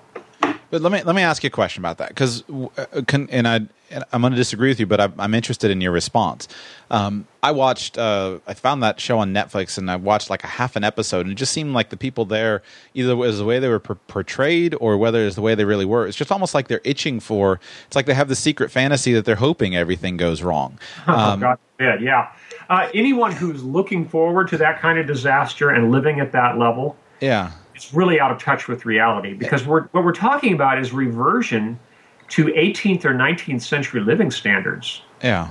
And if you look at the mortality rates of the 18th and the 19th century and the life expectancy of those time periods and the hardship that people living hand to mouth in those time periods, in the pioneer days, it's really not a admirable lifestyle in terms of, it's great for me to have a backup power system and to have storage food and, all the self-sufficiency. But when you come right down to it, the sheer drudgery of a world without grid power, the absolute sweat is going to have to be expended to live that kind of lifestyle. People have no idea. Right. I mean, just hauling water by itself, not to mention felling trees by hand without a chainsaw, and then transporting that wood, splitting that wood, stacking that wood, all by hand. Wow. Yeah. My goodness, people have no clue. And if they look with rose-colored glasses on that kind of life and they yearn for it, I really have my doubts about them. Yeah. That's and by the way, I agree with you about carrying water. Some years ago, I went to the Philippines and I spent a month there doing some missions work in some various churches there, and we were out in this little place called Balabag, Philippines, and it's the top of a mountain, no electricity and no running water. Well, running water, the kind you ran to get. And and I went and our hosts were carrying water up the mountain, and I went and volunteered to help them. Where we put the stick and the stick on my back, and with the 5 gallon water containers they had to carry it up from the spring. It was not a long way. I managed to do it because I'm decently strong. I couldn't do it twice. It was just, I'm looking at these little Filipino guys, and they're just trotting up and down, and I just said, wow, I could not live this. I would have to undergo some major changes to be able to live this kind of lifestyle. I had a world of respect for them. But on the topic of the interplay between cultures, it seems as though the thing when I watch those people, it seems as though it's almost looking for some vindication of like, yes, I was intelligent, but I feel as I read a lot of articles and whatnot, I feel like in many ways the survivalist people that are involved in the survivalist community don't really help themselves because they use language that I think is oftentimes derogatory. And probably the best example that I've observed is the use of the word sheeple, for example, and zombie. I hate that one. Right, and this is it's almost like we're so cool because we're better than everybody else, and we're smart enough to kind of see that the world is headed for disaster and everyone else is stupid. And that's not been my experience with the mainstream population, especially at least in Financial Plan. The people that I've worked with is that most people, I think, do care about planning for the future, and they are prudent and they are concerned. And so I wonder if the survivalist community hasn't kind of created this rift both through in some sense criticizing the general population, and then number two, with the intense secrecy associated with it. There's nothing weird about preparedness. You go to ready.gov and the federal government tells you that you should have a 72-hour kit. And I have friends in emergency management here in West Palm Beach, and people are in the government are practically begging people to have their hurricane preparedness. But it's almost like this. Although, go ahead. Ironically, Joshua, at the same time, other government agencies are attempting to denigrate and target people who are well prepared, calling their preparations as indicators of terrorist sentiment. They say anyone who has a large supply of food or a large supply of ammunition or a large supply of fuel is a potential terrorist. So it's kind of a two-edged sword there. To get back to your previous point, I don't think it's so much the survivalists that are driving away the general population so much as it is the media demonizing the survivalist mindset. I think that's the bigger culprit.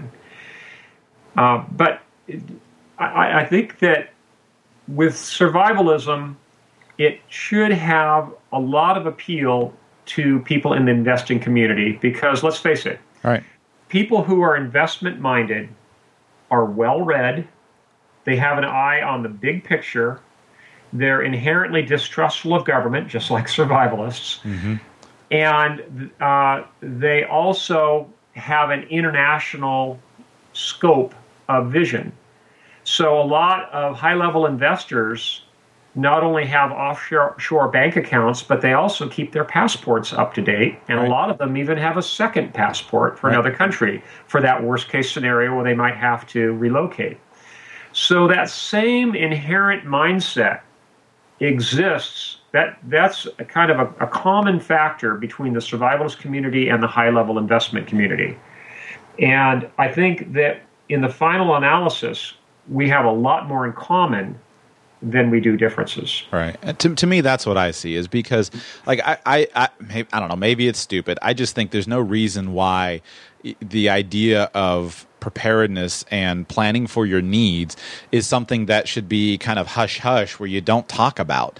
And maybe maybe there's a zombie biker gang of people that's going to come to my house, but like I can't. I mean, there you get into your novels, and those are well worth reading because it's fun. But like, I can't imagine anybody wanting to attack. Like if those of us who would strongly advocate, I would prefer that every single house on the block, had a bunch of guns in it, and then I believe that would impact crime rate. Well, who's the most likely person to have a bunch of guns in their house? People from the survival community. So you could have a force on force. I don't know. I guess that would be the world of your novels, which are very fun to read and think through. But the point I'm trying to make is that when I look at it as a financial planner, you're always looking for what is a good value at a certain time based upon where I am as an individual. I am not at a place in my financial life where I am going to go out and again, buy a ranch in Brazil, out in the hinterboonies of Brazil, to protect me in case of a U.S. dollar economic collapse. I'm still in a wealth building phase of my career. And so therefore I'm looking for things that I can do that are practical. But the idea of having more than 2 weeks worth of food, there's no downside to it. And I can leverage, that's why I did a show on the alpha strategy. And then as a financial planner, when I have a client sitting here talking about retirement, and I'm looking at a portfolio of equities, and I'm looking at that I have to guarantee a certain level of income off of this portfolio, then it's a lot easier if the client has some resilience in their lifestyle where they could decrease their expenses if they wanted to. So to me, there's no difference between somebody owning their house and having the goal of having a paid off house during their retirement years, and the idea of them owning their power supply or their water supply or their food supply in some way. And so I want to popularize things because I don't care where the idea and the concept comes from. If it's applicable and I can pull from it and I can figure out how to apply that within the context of my personal situation, then to me that's a very sound concept, which is that's what my show is about, is pulling all these concepts from disparate places and applying them in individual lives. I think that's very wise, Joshua. Before we sign off, I'd like to mention a few resources that people can refer to. I don't want to toot my own horn about survival blogs so much, but I want to mention that there's dozens of blogs like mine on the internet, and most of them have no subscription required. They're all wide open access. I highly recommend that people take full advantage of those blogs and that they do keyword searches on the topics that are relevant to them, and they print out the most important articles in hard copy and start creating binders on different topics, one on ham radio, one on first aid, one on small arms, and one on traditional hand tools, for example. Start building up a reference library, because knowledge is power, and in the investing world, knowledge is profit. Right. So start building up your reference library. A couple of times in this conversation, we've mentioned a book called The Alpha Strategy. It's now out of print. There's an ebook of it available free online, but I would recommend people get a hard copy of it because it was a bestseller back in the 1970s, and there's a huge number of copies that are sitting around in thrift stores.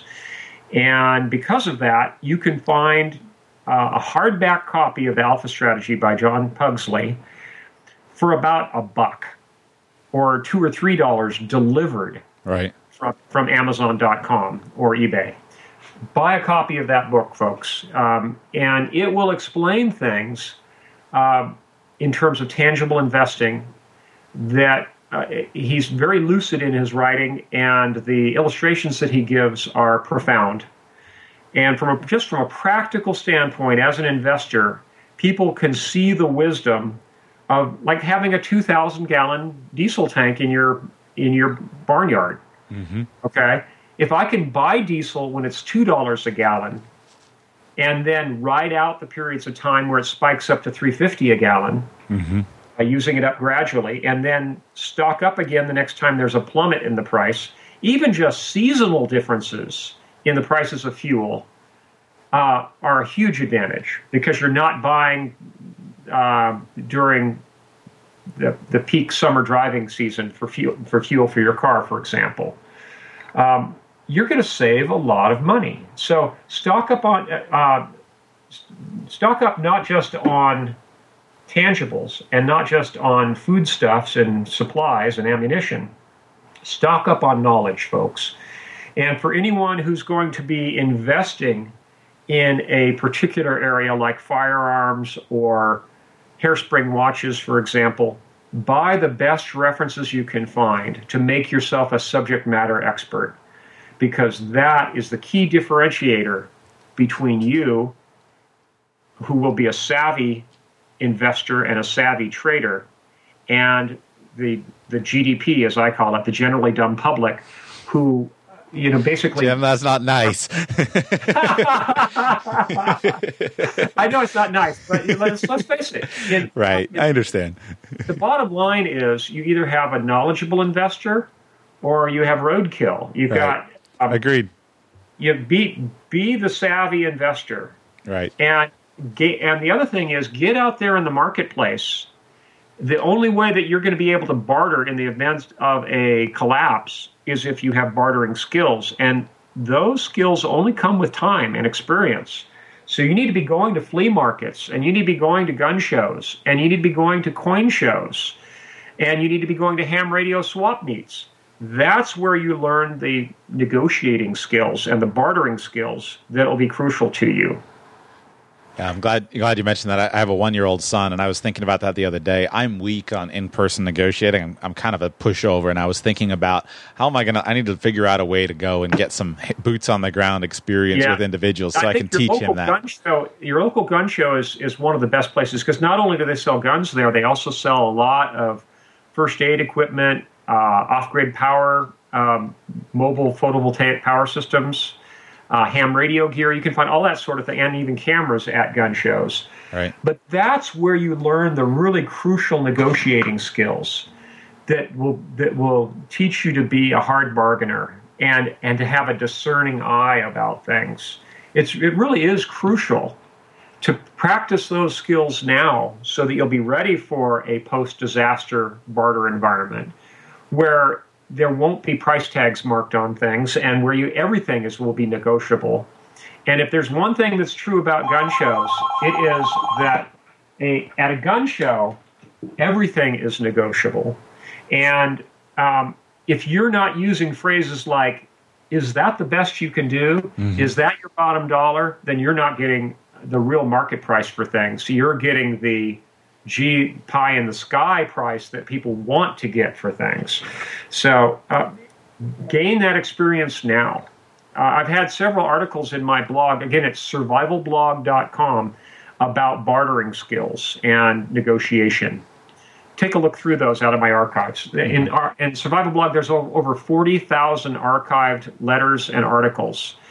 Please take full advantage of them, folks. It's absolutely free of charge. It's fully searchable by keyword.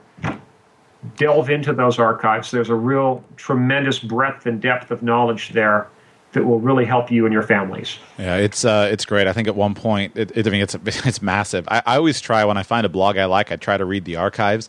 I think I got through, it was like 4 years of yours, something like that. And I said, all right, there's too much here. I can't read any more of these archives. But I was pretty impressed with my getting through 4 years worth. Some of the very best things in Survival Blog were from the first year. Right. Because that's where I encapsulated a lot of the key concepts, and where I got some of the really good in-depth articles from my readers that ended up getting posted. So don't miss that first year of archives from Survival Blog. Absolutely. We've had the blog up since September of 2005. Propitiously, we started publishing Survival Blog 1 month before Hurricane Katrina. Wow. I just watched a documentary on that. Wow. That's a long time ago. I didn't realize it was that long ago. Wow. Interesting. Well, Jim, thank you for coming on. This has been super fun. And I just want to thank you personally for at least the novels that you've written. Let's see, there's Patriots, Liberators. Is the there newest was also one. Survivors, and then there's the Expatriates, right? Yes. And so I just want to say thank you because I've enjoyed all of them, and it's nice to read. I know you get a lot of flack for wearing your religion on your sleeve and writing your books in such a way that they are not defiling for a Christian. I know you get a lot of flack for that in kind of the public space, but just from one man to another, I appreciate that. It's nice to read a fun novel that's a fantasy novel that has a lot of stuff that's written in it without the need of being defiled for dramatic effect. So I know you get a lot of flack for that, and I thank you for doing it. Now, I've got to warn readers, I do depict some pretty violent times, but I'm very careful not to take the Lord's name in vain, and I'm very careful not to use any obscenity or depict any blatant sexual activity like so many novelists for some reason feel they have to do these days. Right. So these are actually novels that you could hand to your teenage children and not feel bad about them reading them. Right. I don't want to do anything as a Christian that people would find offensive. And a lot of the protagonists in my novels are approaching this near future survival situation from a Christian outlook. But I think that is a valuable outlook to have, because unless you have people who have a respect for the law, when law and order disappear, it's only going to be the God-fearing who will be law-abiding. Right. And the thing that has struck me about some of those scenarios that you put your protagonists into, things like theft. You always assume, it's generally an assumption that in a time of unrest, and it's the victor takes the spoils, and you just simply go with as you can. And your protagonists are very consistent with. It's not the fact that I remember in Liberators, I can't remember the name of the character, but was leaving the house and knew that they had to abandon, and they were careful to leave their rent there. And it wasn't the fact that the landlord wasn't there; they still left the rent on the table and left. And whether or not the average person gets that or not, I don't think really matters. But to me, I find that thought-provoking as a Christian, because sometimes it's so easy to get caught into what is common and acceptable in the world, and you just don't notice how certain times when you don't notice how in certain situations you just kind of commonly adapt the standard of society instead of your own higher standard. That's the slippery slope. And as Christians, we're taught to be in the world but not of the world.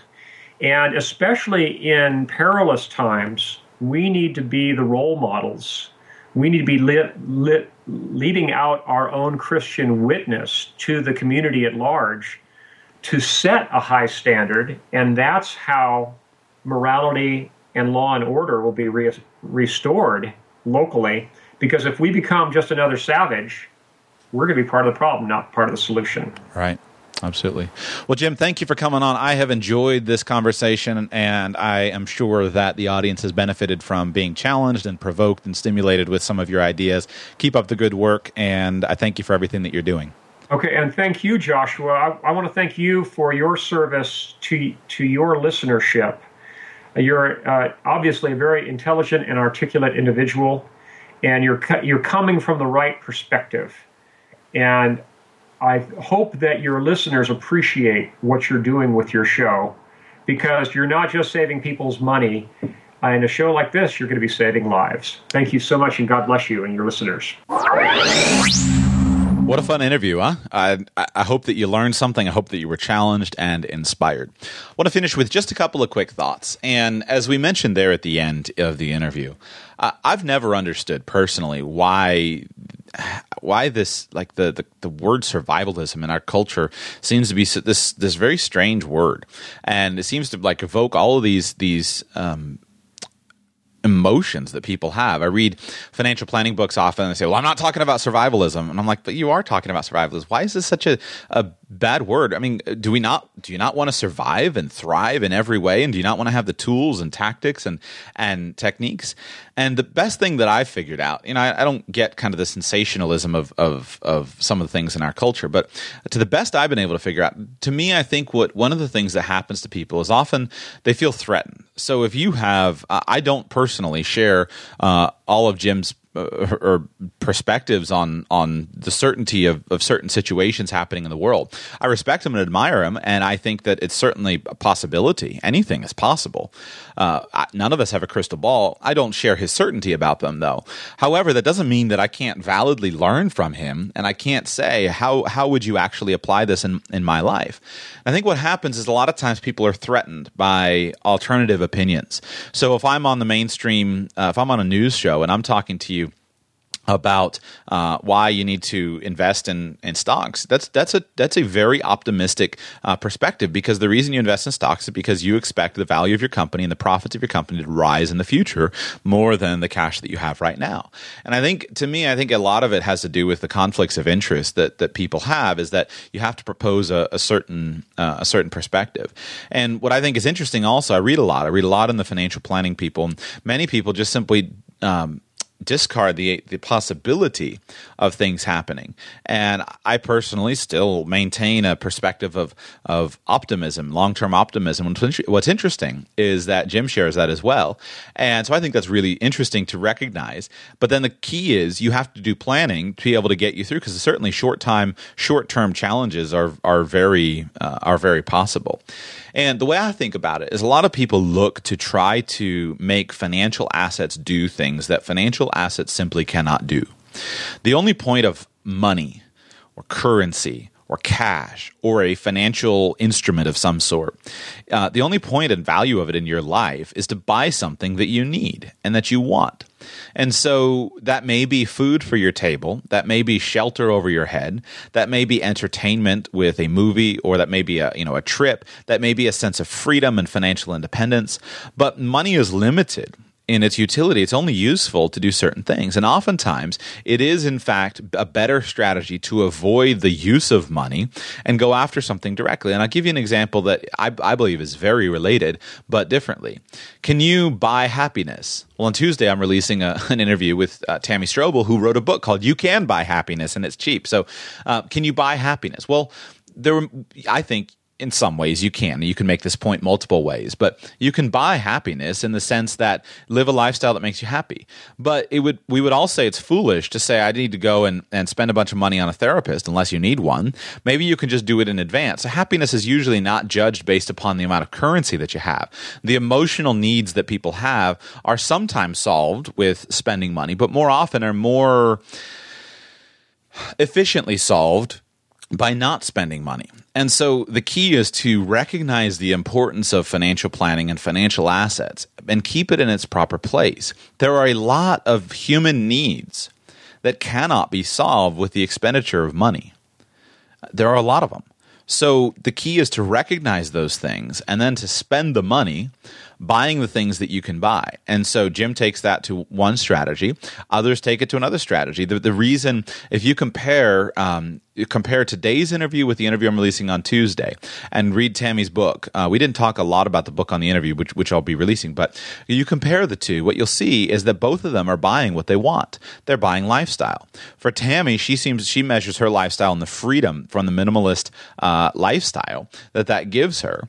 And so she's using using her money to buy that sense of freedom. Now, Jim's rebuttal to her would be, well, she's entirely dependent on the functioning of modern society, and it's true. Now, on the flip side, Jim is buying freedom from worry and concern with his approach to finance. And all of us are going to have a different place in this spectrum, depending on our situation, the needs of our families, of what we're trying to do. So the key is to be conscious of what you're trying to solve and ask yourself, can I solve this with money or can I not solve this with money? I believe that we can take the strategies from every single walk of life and figure out what is useful to us. And I hope that came out in today's interview for you to apply it to your life. You've got to keep these things, I believe, you've got to keep the scenarios that you're planning for relevant to your actual life and your actual perspective. Having a life insurance policy is a big deal. If you look at what is more likely, is it more likely that you might die and you might need to have a life insurance policy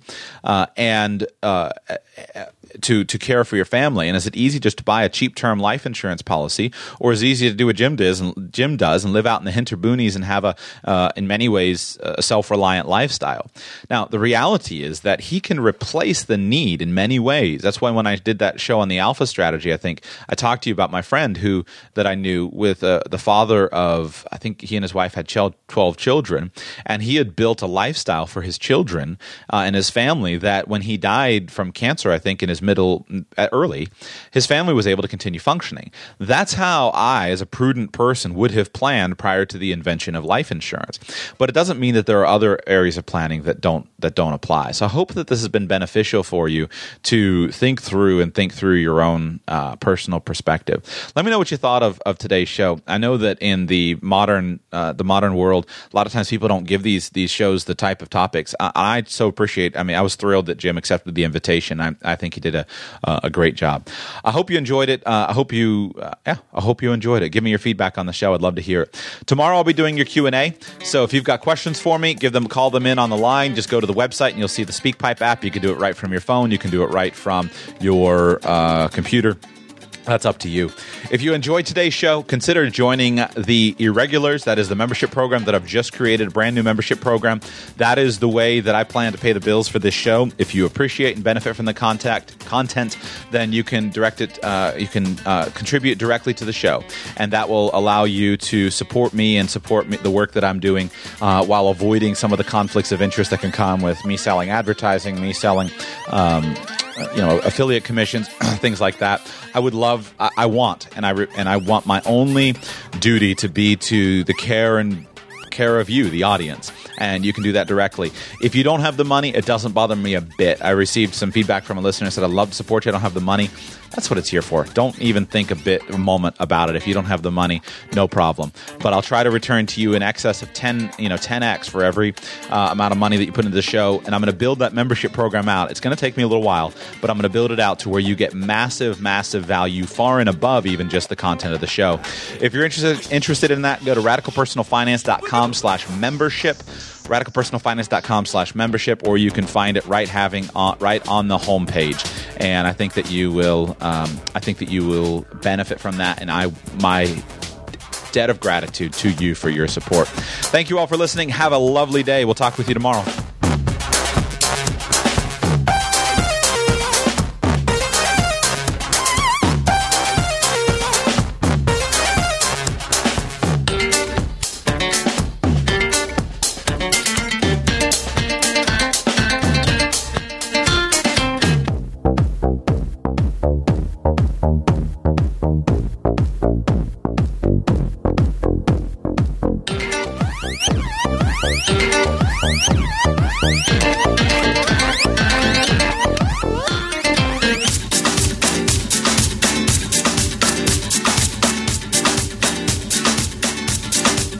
Thank you for listening to today's show. This show is intended to provide entertainment, education, and financial enlightenment. Your situation is unique, and I cannot deliver any actionable advice without knowing anything about you.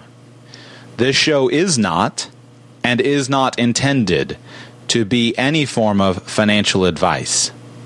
Please, develop a team of professional advisors who you find to be caring, competent, and trustworthy, and consult them because they are the ones who can understand your specific needs, your specific goals, and provide specific answers to your questions.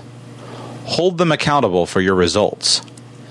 I've done my absolute best to be clear and accurate in today's show, but I'm one person and I make mistakes. If you spot a mistake in something I've said, please come by the show page and comment so we can all learn together. Until tomorrow, thanks for being here.